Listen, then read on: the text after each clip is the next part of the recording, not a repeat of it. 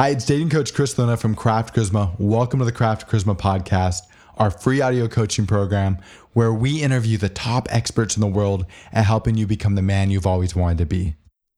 My guest today is Dan Doughty. Dan is the co-founder of Everyman, an organization that does men's work, also called Deep Work. He is the host of the Everyman podcast. Dan has an important message for us about our emotional health as men and some of the things that we can do to become better men, partners, fathers, community members, and leaders. Dan, can you tell me a little bit about your background and some of the projects that you're working on? Yeah, great. So I grew up on the flat prairies of the northern Midwest in North Dakota, and I was a very sensitive young boy. I was shy. I was a nerd. I like to read, and I grew up in a culture that was very, very emotionally closed, and there was not much experience. I kind of describe it as the opposite of an Italian family on Long Island, right? Like instead of being loud and vibrant, we were quiet, and it was cold where we grew up. And fast forward, I share that because it is important in setting it all up. But I had a great childhood. I played football. I was in heavy metal bands. I was fairly popular. I went to college. I had a very almost ignorantly blissful young life.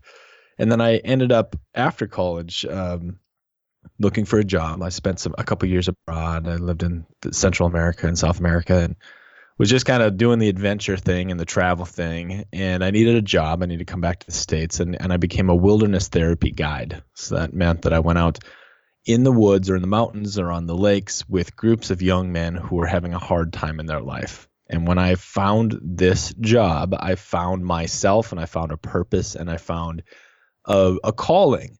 And the calling was to spend immense amounts of time in nature while and with connection to other people, using nature as a platform to really connect. And I started to wake up this deeply buried emotional self that I never really had much access to as a young person. So I did that for several years, and then I wanted a new adventure. So I moved to New York City, became a New York City teaching fellow. I got my master's in education simultaneously as I taught high school in the Bronx, which was just an incredibly growing experience. It's one of the greatest things and happiest times of my life, but it was also probably the toughest thing I've ever done. I left that because I didn't want to be an academic teacher. What I wanted to do is be more of a mentor and work with people closer. So I moved to Montana and I worked in the wilderness field again for a bit, but then I started a career in media, which lasted about 4.5 or 5 years, where I started out as a production assistant on a TV crew to take care of a crew of guys in the woods. Again, there's a pattern there. I end up in the woods all the time because it's where I like to be. And that grew into a full fruiting career where in a couple of years I became a producer and a director and a shooter, and I eventually became a executive producer. I ended up producing about 60 episodes of a hunting and adventure show called Meat Eater, which is on Netflix now. And I learned how to tell a story really well. And fast forward to the end of that, I got married. I had a boy, a son, who's 2 now. And the month after he was born, I got fired from my media career, and I launched Everyman, which is a platform, a community of men around the country and globally that simply shares and teaches men how to slow down and be in touch with themselves and take the risk of being vulnerable, because the benefits of that go straight to the heart of 2 of our biggest issues for men today, and those are emotional suppression and social isolation. So as a lot of dudes keep shit in, they tamp down what they feel and they don't share it, and we're isolated, and the science and the social science about that is very clear on how harmful these 2 things are. And so what we do in our practice, we get together in men's groups, or we go on retreats, or we go to the woods, and we simply practice feeling and sharing. And it's exactly what it sounds like, and it's nothing what it sounds like. It's actually terrifying. It's actually very scary. It triggers a lot of the a lot of similar neurochemicals as extreme sports, because it's scary. It's really scary to do what we do, but it's incredibly powerful too. I think it's absolutely awesome. I mean, you talked a little bit about emotional suppression and social isolation. I think a lot of guys will resonate with that, but can you expand on what those things look like in a person's life? And then I want to talk a little bit about how the retreats help to solve that. And then also how, when somebody leaves a retreat, that can extend into other aspects of their life. Beautiful. Yeah. So emotional suppression or emotional repression is, more of a clinical term for just feeling a lot of things and tamping them down inside and not letting them out. It's almost like a digestion system, right? So we eat food and it goes inside of us and we extract what we need from it, and then we process it. We get rid of it and it goes out the other end, right? And an emotional experience has some similarities to that. So something or anything happens in our life and an emotional reaction occurs, and that is a physiological reaction. And if you think about it, when you feel something strongly, if you slow down and pay enough attention, there is a body sensation in that reaction, right? So, when I feel fear, I feel tightness in my chest and my sternum feels like it's caving in. Sometimes I get a little nauseous. And so what that does is recognizing that helps normalize. And first of all, everybody simply needs to know, and men need to hear this, that everyone has emotions all of the time, no matter what, no matter who you are, no matter if you address them or face them or allow them to be there. They're there. They happen. It's part of being human. It's one of the core parts of being human. And so when we suppress them, we basically we bring them in, and then we clamp down, we tighten up, and the rest of the process doesn't happen. If we don't have expression or a clear way to actually honor, feel, and process our emotions, they get stuck. They get in there. They create a log jam, and that log jam actually makes us more emotional. It makes us less able to perform, less able to collaborate, less able to be creative, less able to be productive. And so to me, emotional literacy and functionality is some of the lowest hanging fruit in men's wellness today, because it's something that most men don't have any experience with. And it's scary but simple. And so when you learn to feel what you're feeling and express what you're feeling, and it really is that simple. It's feel what you feel and express it simply. I'm sad. I'm unhappy and scared, and I don't know what to do right now. That is literally the simple answer to a big chunk of our wellness, is to be that simply able to be literate in that way. So that's the emotional literacy piece, and the social isolation, and let's just say that's one way to say it, but being lonely, being alone, not having connection, right? And you look out into the sphere of news and articles and what people are reporting, and there's so much happening in the world of men and boys today, right? There's the whole Me Too movement. There's suicide. There's the mass shootings. All of this stuff has a inflection or is inflected with masculinity and males, and it's up, right? Everybody's talking about it. Everybody's aware of it.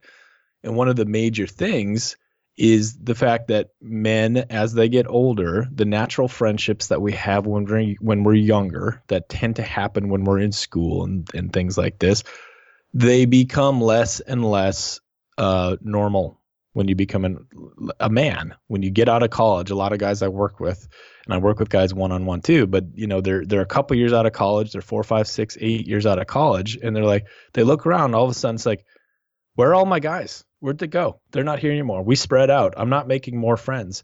And then you add technology to this, and the amount of you can spend your day, the time of your day by yourself communicating with people, digitally.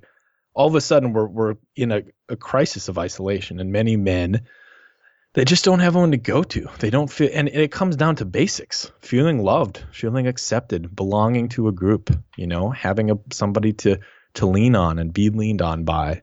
Really basic human things that we're not okay as an individual, man, woman, child, old person, whatever. We're not okay as a human without that sense of belonging. It's primary to our wellness. So our practice, when we get together in our groups or on our retreats, we're really just practicing the same stuff. It goes to the heart of both of those issues by being vulnerable. That vulnerability, or so by feeling what we feel and expressing it to others, that is vulnerability. That is being vulnerable. And what we begin to learn as we practice this together, and this is foreign for most men, right? This is not how we are. But we say, okay, we're going to get together, and for this time period, we're going to practice doing things a different way. We're going to go from a place of feeling. And that vulnerability is what brings humans together. That literally is how humans bond together. That vulnerability starts to get passed back and forth. And you can walk out of a 2-hour, 3-hour practice session or meeting, and you'll feel like you have deeper friends. You'll be deeper with some of these men than friends you've had for years, even decades. You go on a weekend and show up and 40, 50 guys are there. You'll walk out with, a handful of men who will probably be your close friends for the rest of your life.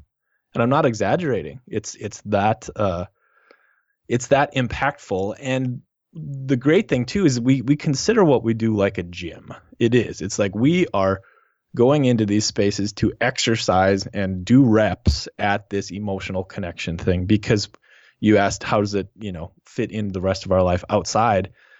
It is exactly that. What we really need to do is learn how to relax and open up and feel and share with the ones that we love already, right? Our girlfriends, our brothers, our fathers, our mothers. I had this incredible opening with my dad this year that has completely changed my life, completely changed his life, changed our family's dynamic. My relationship with my wife is better and stronger and more supportive than I actually could have ever even imagined any relationship to be.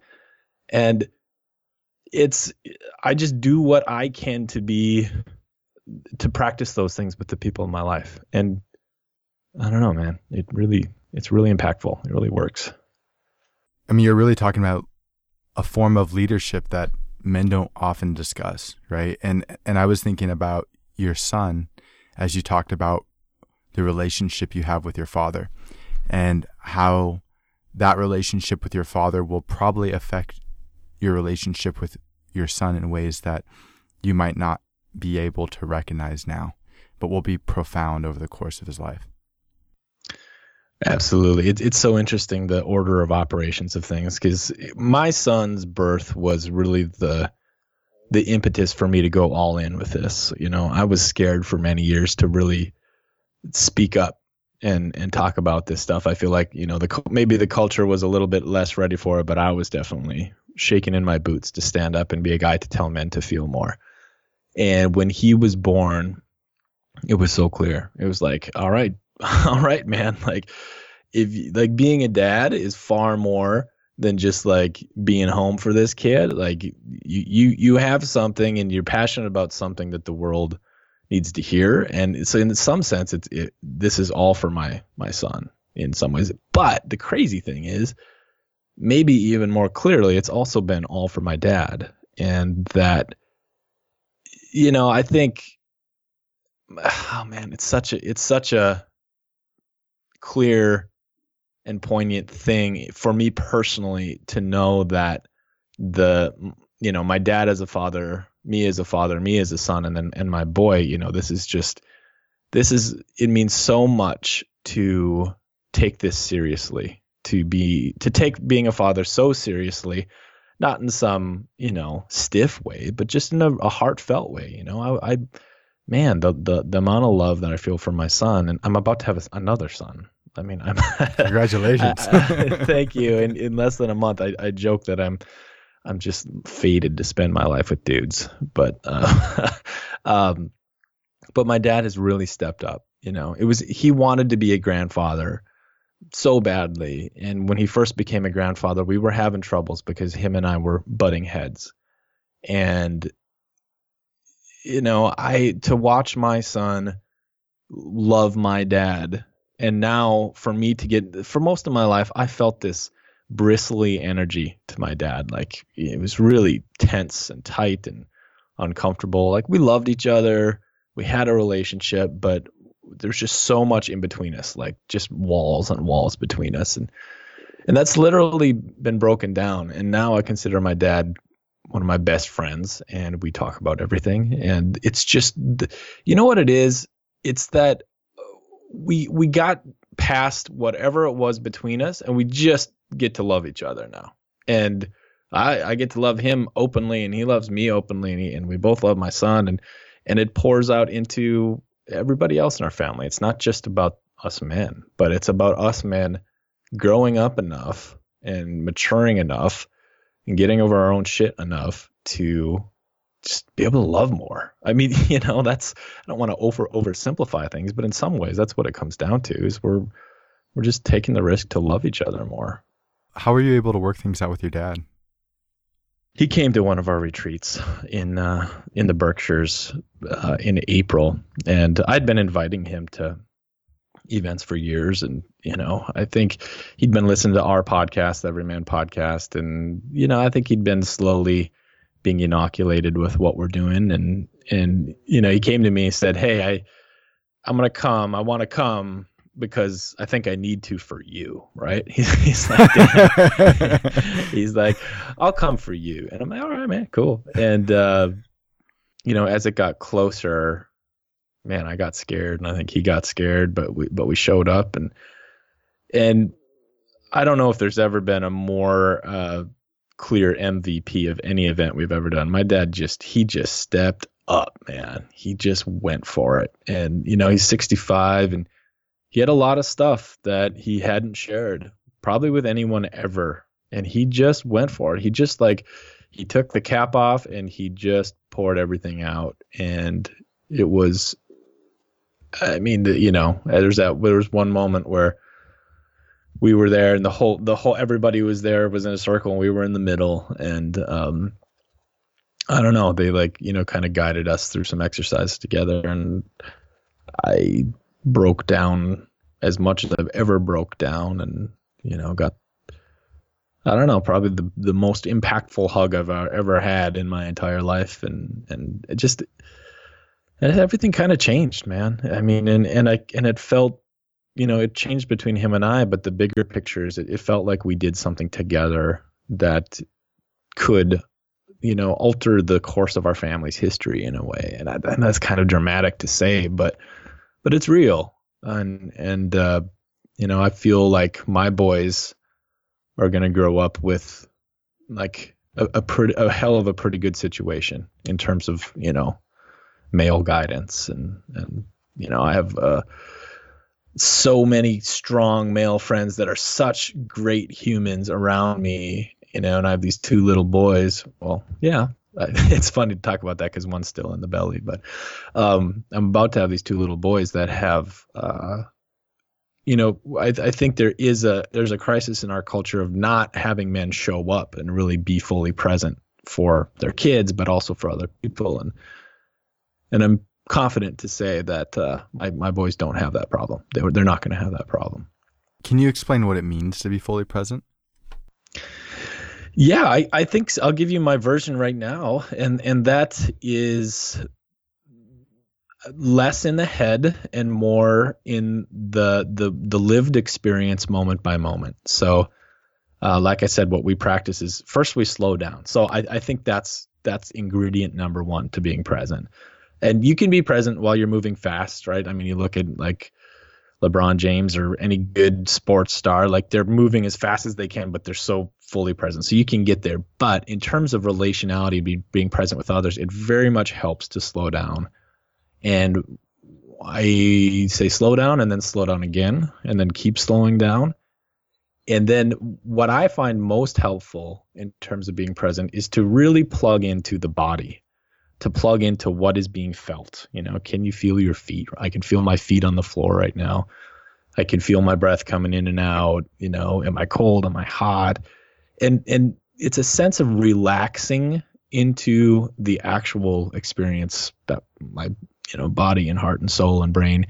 And it's not unplugging the brain, right? It's not being in the head. But one of the guys that I work with just said something that was really impactful to me. He said, I'm starting to be able to listen to more things than just my head. I'm starting to be able to pay attention to more than just the thoughts that are generally so loud, right? So it's, for me, being present is slowing down, being aware of what's happening in my own self, and then from that place, especially in a relational dynamic, being able to be really there with someone else while they're talking, while they're emoting, while they're sharing, while they're living, whatever that is can I put my attention, am I settled down enough to put my attention on or into the other person deeply enough that they can feel me? And the amazing thing that we practice in our work at Everyman is that it becomes, you start to be very, very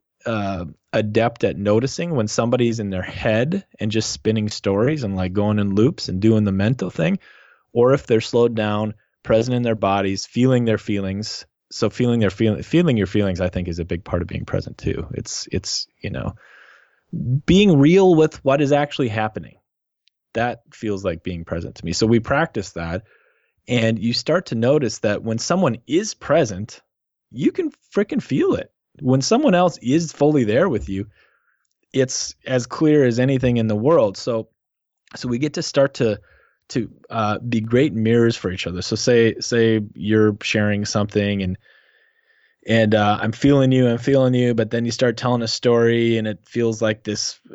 Our bodies have these amazing innate ability to sense stuff. So like if I start to lose you, if I start to get bored, if I start to get lost or confused, it's my job to say, hey man, I was really feeling you. I lost you. I'm not sure where you are right now. Maybe can we back up and do something? So this being present thing is something we get to help each other get better at just by simple feedback in the moment. It's like, does that make sense? Yeah, it makes a lot of sense. One of the things I want you to talk about, because this came up recently with one of the guys who's an intern for us, and I said, hey, I began joining some of these men's groups. I think that they would be helpful for you. I mean, it's not obligatory in any way, but I think it would be helpful for you if you're interested, because he's gone through a lot of trauma and didn't really have, actually had a pretty shitty male role model growing up. And I can see some of these things that he's struggling with and feel like my limited experience with the men's groups would help him.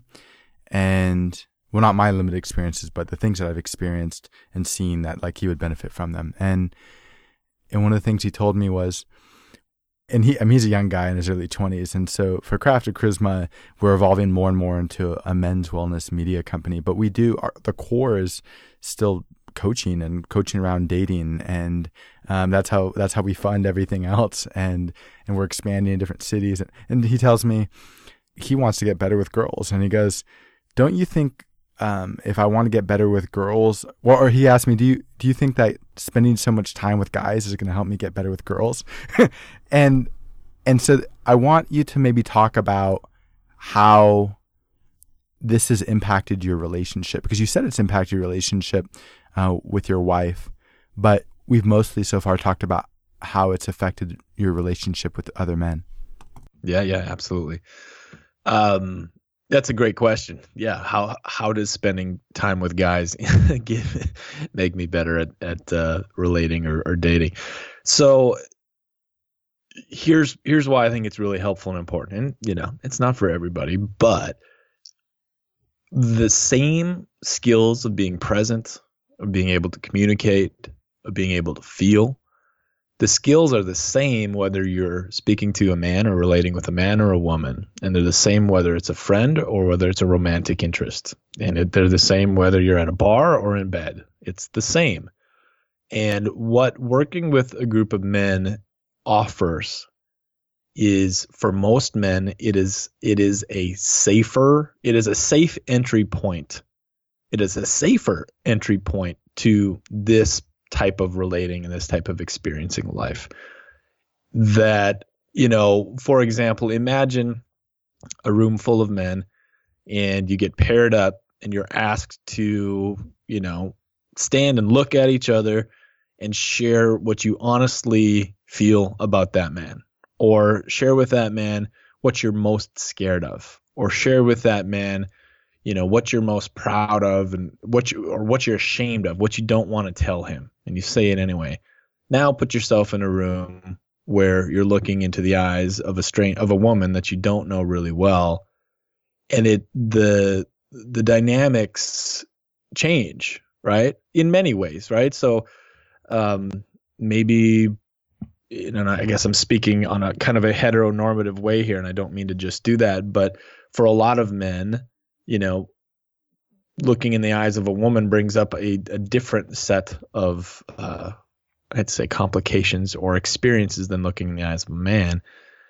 And I'll just speak for myself here that I think there's, a couple of things. First of all, it's been very helpful for me and a lot of men I know to have an all-male space to practice in and fuck up and be willing to look like an idiot and be willing to make mistakes and have that be okay. And I think that there's an extra set of fears that come along in being in a multiple gendered arena.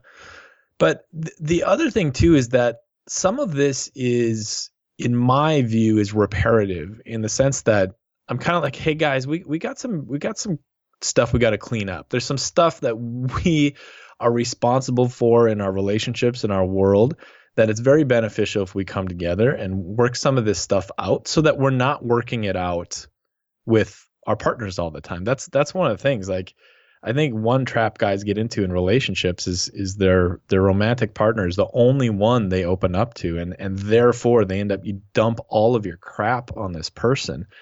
And you don't want to be doing that, man. You don't want to be going on a first date and you feel a little connection, so you just dump all your traumatic experience on them, or have to hold yourself back and keep yourself quiet. So it's like a gym, I guess. I said that earlier, but I really feel like it's a safe environment to work your stuff out so that you can go out and be healthier in relationship. And in my case, I do work outside of the groups too. I have a therapist now. I've seen different therapists and I've had different coaches, and sometimes I'll work with a female therapist purposely.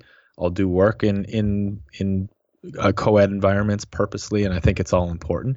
What I do think that a men's group offers is a really strong foundation, a really strong baseline, and you find that there's just this really amazing camaraderie that naturally emerges. And it's just this sense of shared support and strength that,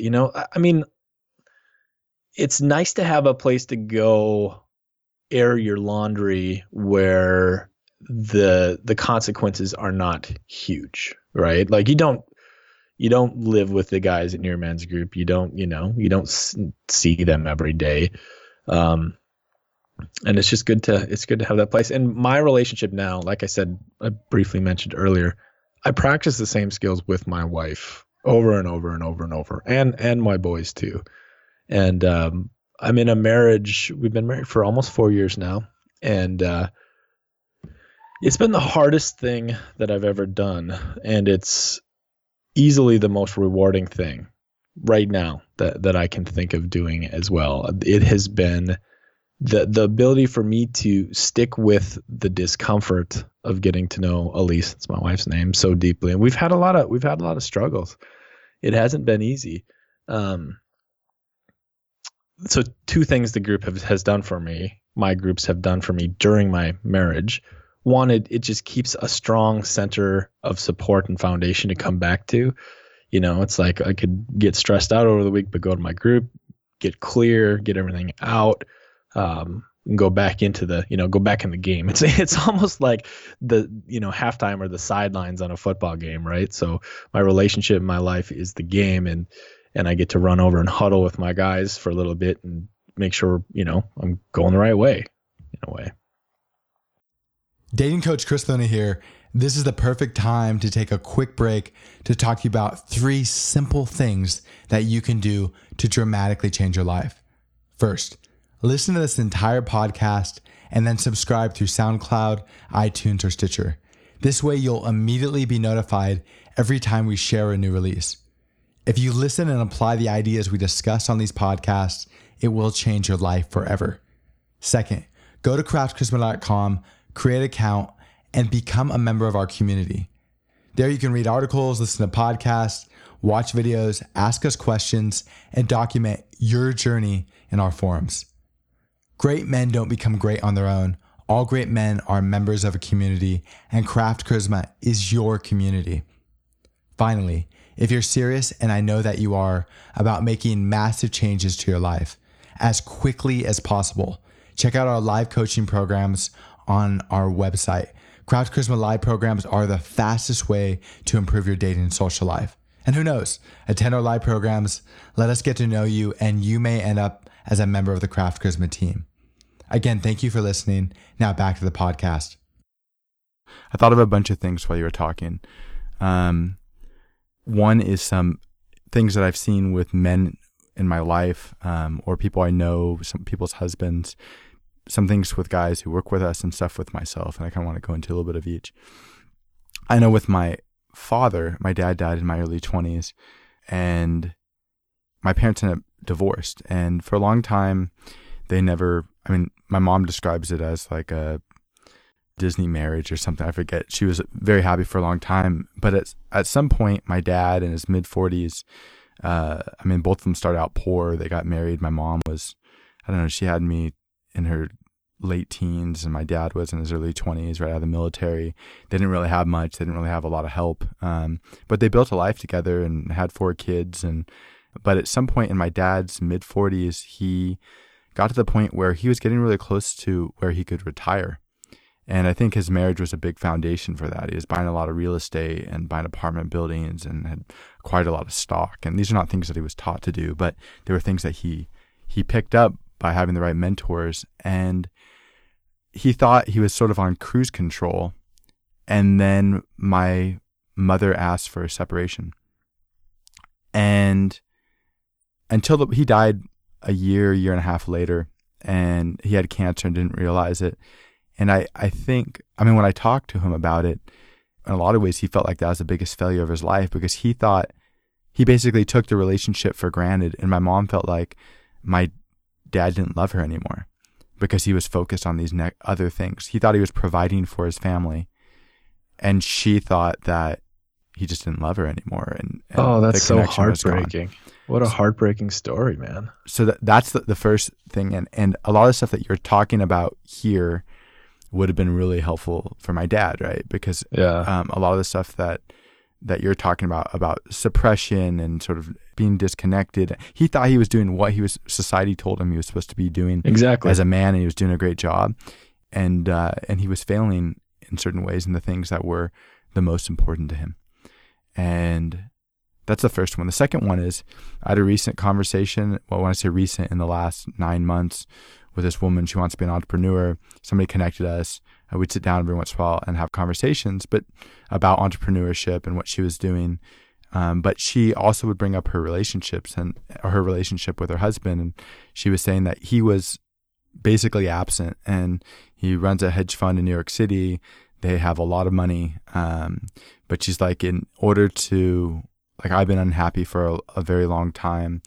She has some things that she very seriously resents him for. One of them, as an example, she's like, we have a couple kids, and I got pregnant, and we weren't planning the pregnancy, and I want to have the baby, and he told me I should get an abortion, and then never brought it up again.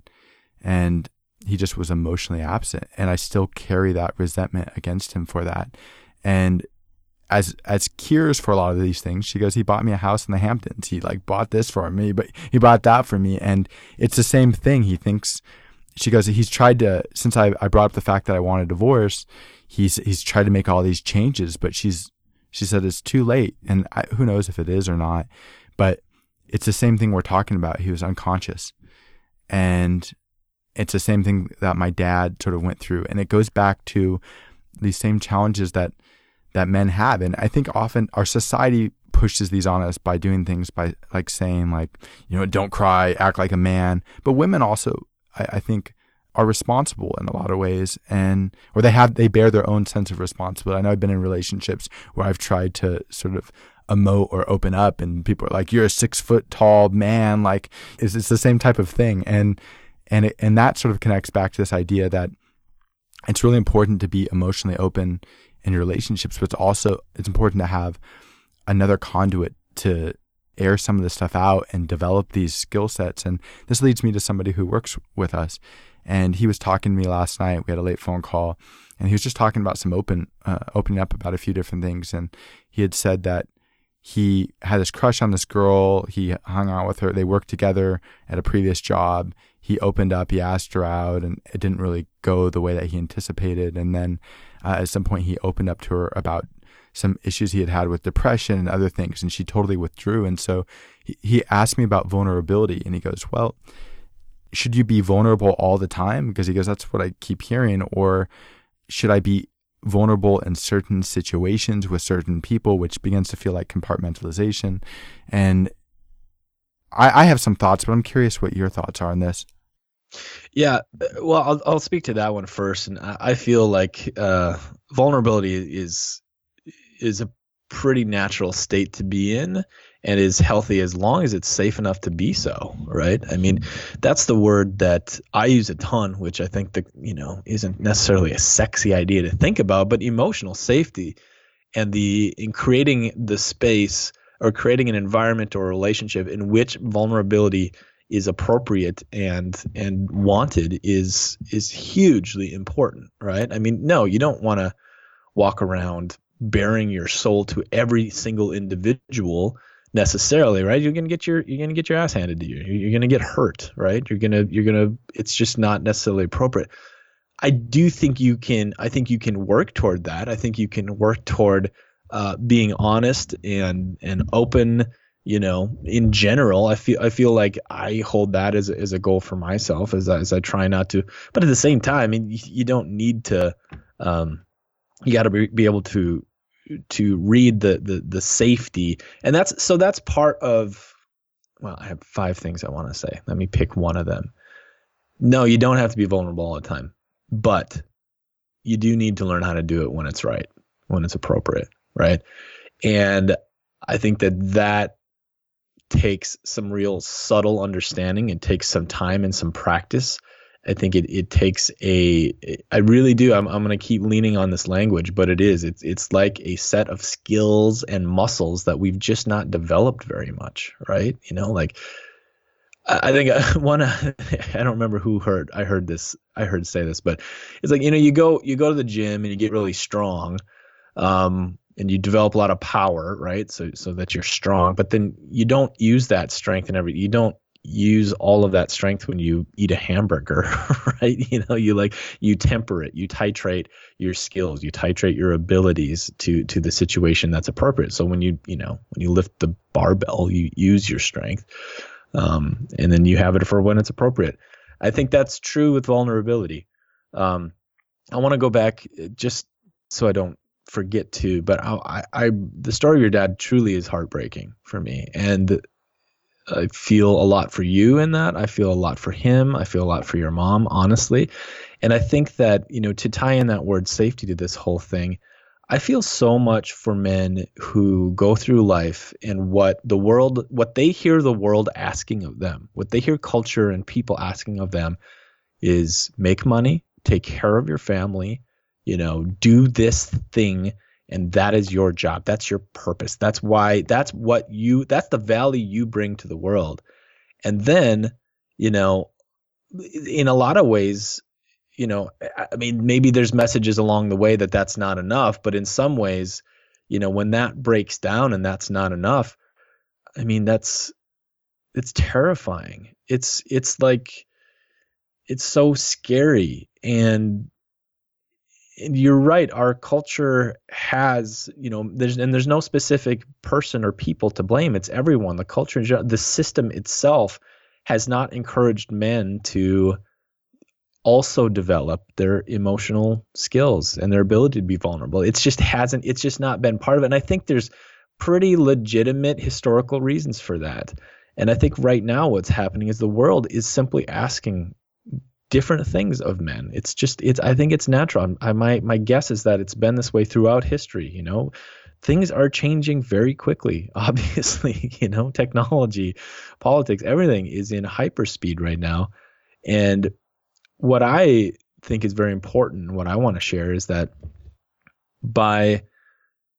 there's never an all or nothing. It's never just black or white, right? So we still need to learn how to, be productive and make a good living and do all this stuff. But I think there's also just a simple request that says, and men, for your health, for the health and wellness of your family, for the betterment of all the people around you, we're asking you to figure out how to slow down and be vulnerable and connect to people and actually hear them, actually feel them, to be able to be loved, to be able to love more openly and simply and directly, to be able to attend to the parts of life that have been labeled soft, that have been labeled unproductive. But the brilliant result is when you do that, it doesn't take away your masculinity. It doesn't take away your ability to fight or to build or to earn. It doesn't. It just simply doesn't. What we're doing is filling in a spectrum. We're filling in the spectrum of ourselves to be more healthy and balanced. And I think that balance is in an ecological perspective or really in any perspective, it's where sustainability and health comes from, right? You don't want a monoculture. You don't want to just be the breadwinner and I actually get really excited about the potential, I like to envision a culture of men that also attend to the wellness and the mental health and the emotional health of those around them. I think we can lead in that way. I mean, to talk about a paradigm shift, to go from women carry all the emotional weight in life to, well, no, men, we can step up and we can also be fully participatory leaders in that area. And the results are immediate. The results are outstanding. Relationships deepen, health increases, productivity increases, everything. Yeah, I think this is awesome. A few things came to my mind. One is you talked about some of the expectations for men, like earning and protecting. One of them that comes to my mind, and you brought it up at the beginning of this podcast, is then do it on your own, right?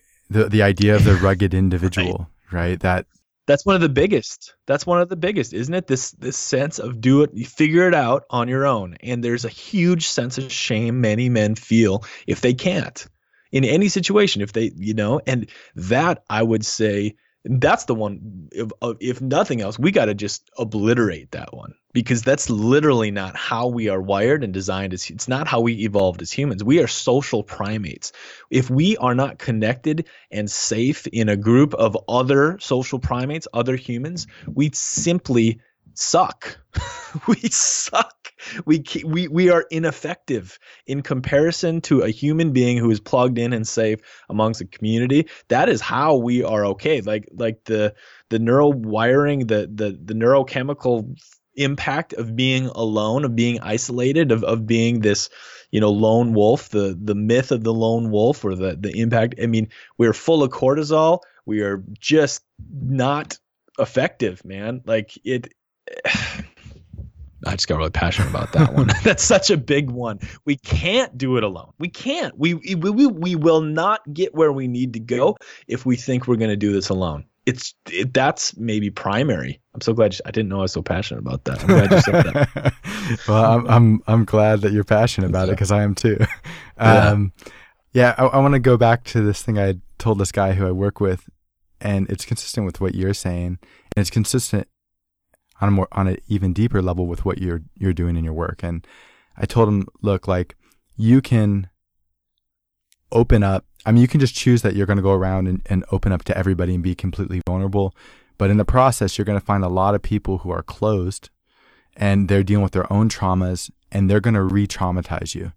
Or, and if that's the path you want to decide to take, just understand that that's going to happen.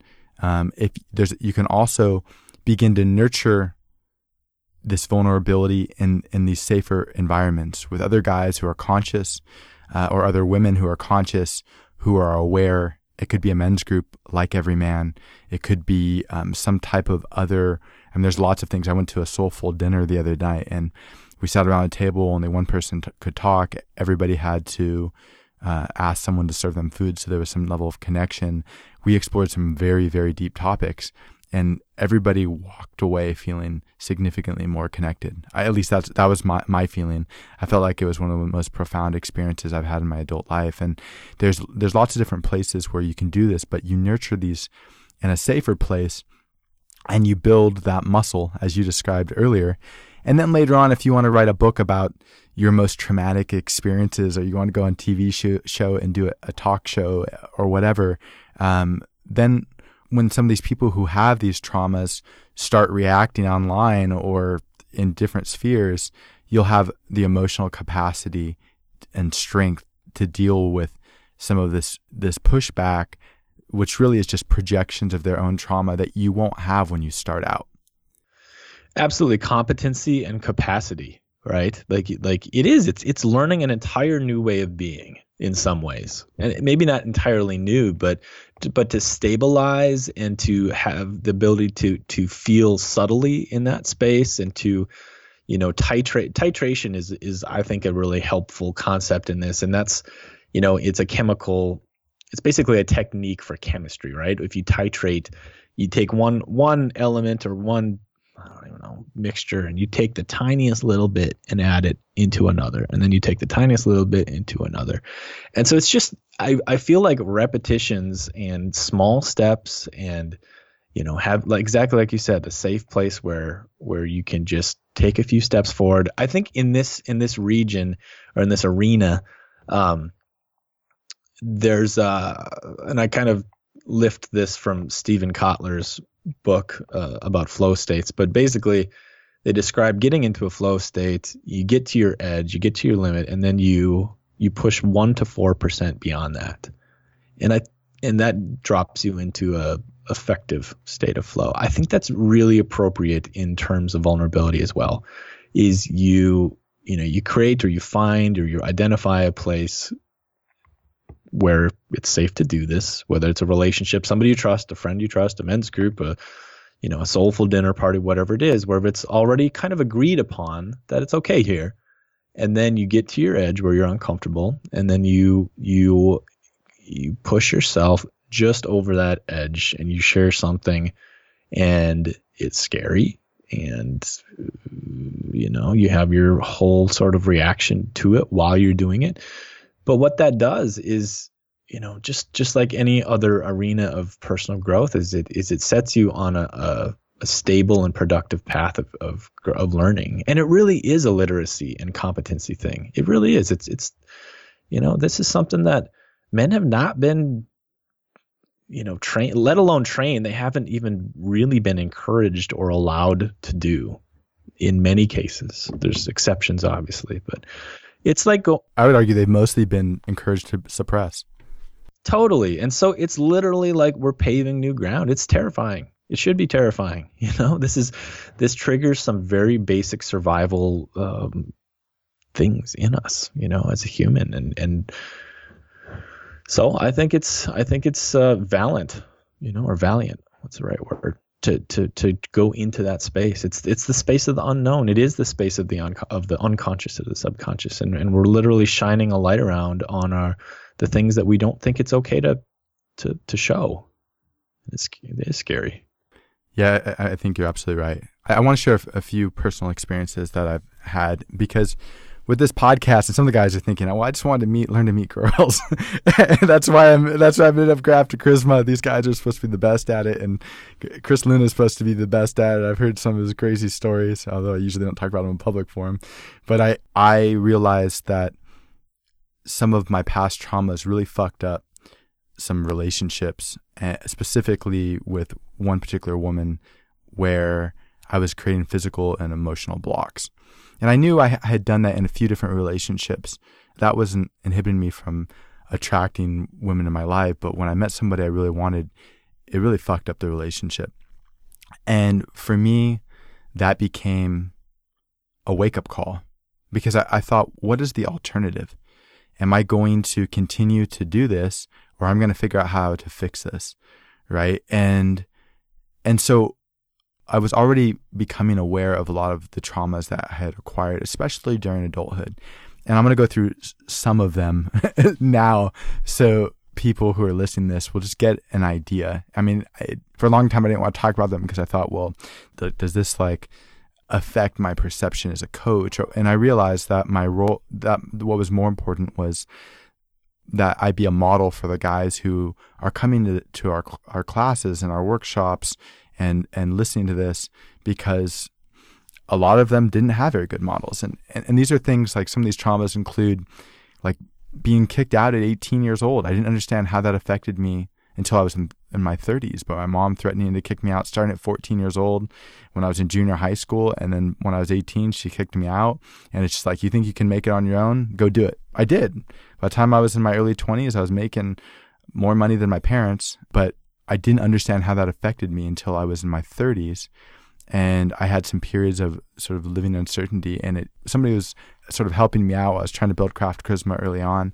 And I remember I was in the kitchen, I just started crying, and I was like, why is this affecting me so much? And I realized I was struggling with abandonment. My father dying, like having that male role model and then losing what was the primary role model. And I'm sensitive to a lot of guys come into the classes, guys listen to this, didn't have a male role model, or they had a really shitty one. But having my dad die was profound. I had some conflicts with him when I was a teenager. After he died at the funeral, one of his friends told me, I held your dad while I cried because you told him he wasn't a good father. And carrying that around, talking about the Me Too movement and some of the social stuff, Craft Charisma at times was sort of, could be a lightning rod for that. I would have women lash out at me and get upset at me. And what they were really doing was projecting their traumas on me, but letting that affect me, not understanding the difference between compassion and empathy when people would come in with their traumas and I would take them on. Trying to build a business in a form of uncertainty. I went out to Columbia. I got into one of the best universities in the world. I never thought I was going to college. And then I had to drop out my first year because I didn't have any money. And I spent the first 3 or 4 years crashing on couches trying to build a business. And a lot of fucking shit went wrong. And I could have given up a lot of different times, but I felt completely and absolutely alone. And so what all this resulted was like, I was suppressing these things. I was isolated. I didn't want to talk about them. I was compartmentalizing things. I was trying to control the parts of my life that felt uncertain. Yeah, exactly. It was like blowing pressure into a balloon, and that balloon eventually popped. And I basically gave myself a fucking breakdown, and I was scared to interact with people. I was having the most fucking crazy thoughts you possibly could think of. I was scared of like inanimate objects. I couldn't use a knife for a year. I was so fucked up. And I remember I had a girlfriend at the time, and I was scared to articulate the things that were happening in my life, or not in my life, in my mind. And they're just thoughts. Like what I learned eventually is that you don't have to react to traumas. You don't have to react to these sort of projections or these things that we think we can do in the future. And when you let go of those things, for me, 95% all that noise in my head disappeared in a second.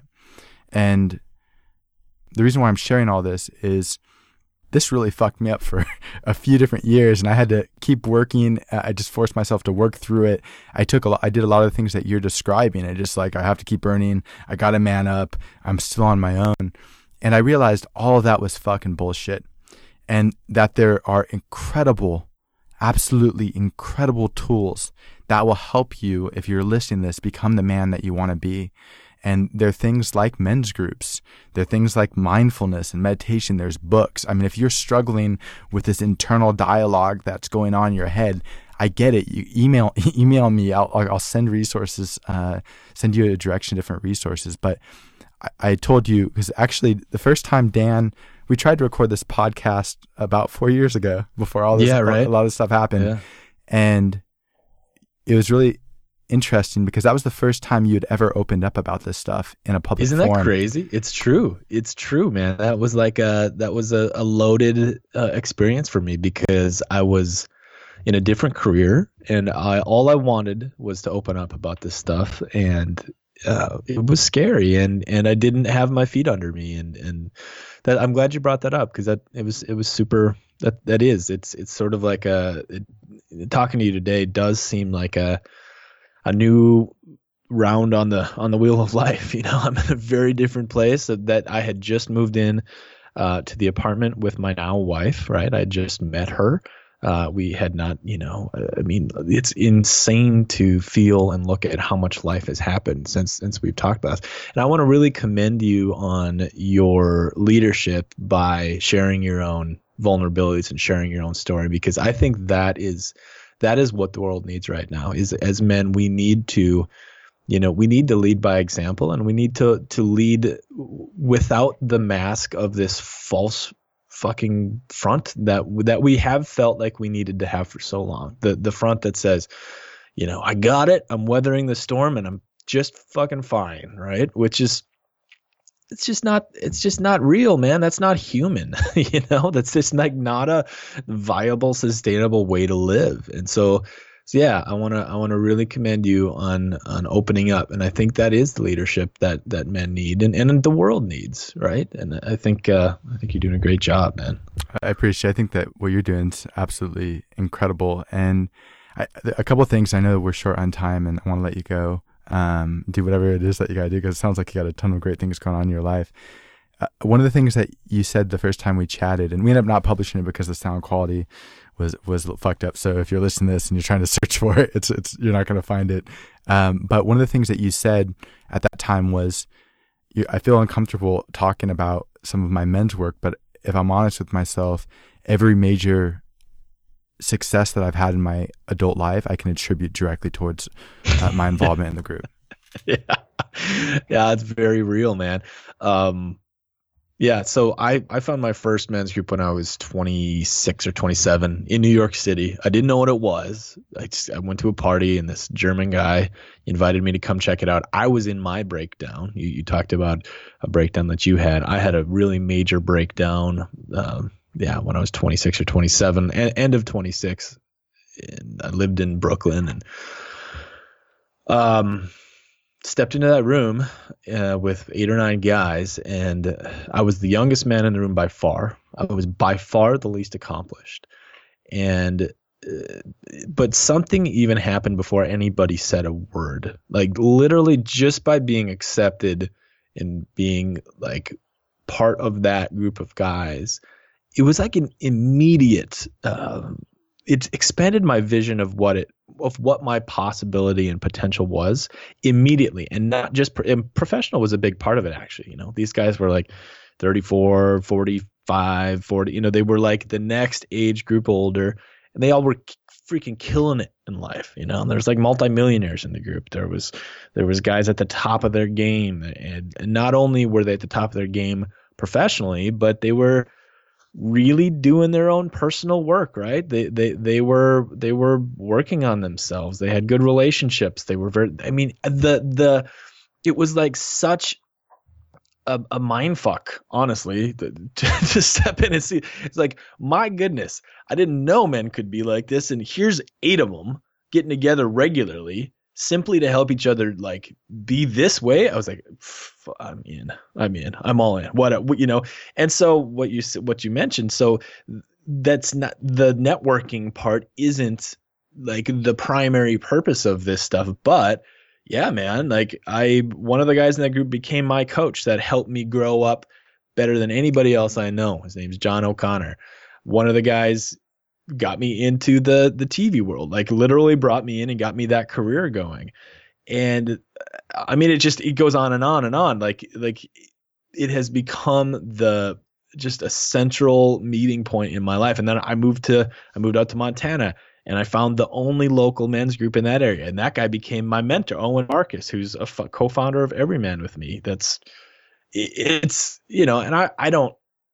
I don't want to imagine it's the same thing for everybody, but the shit's happening everywhere you go. Like, because of this, because you get in a group and you find guys that you open up to, so you trust each other. And all of a sudden that trust opens up like shit, man, maybe we should work together. How could we work together? How can we help each other? How can we support each other, be successful in all ways?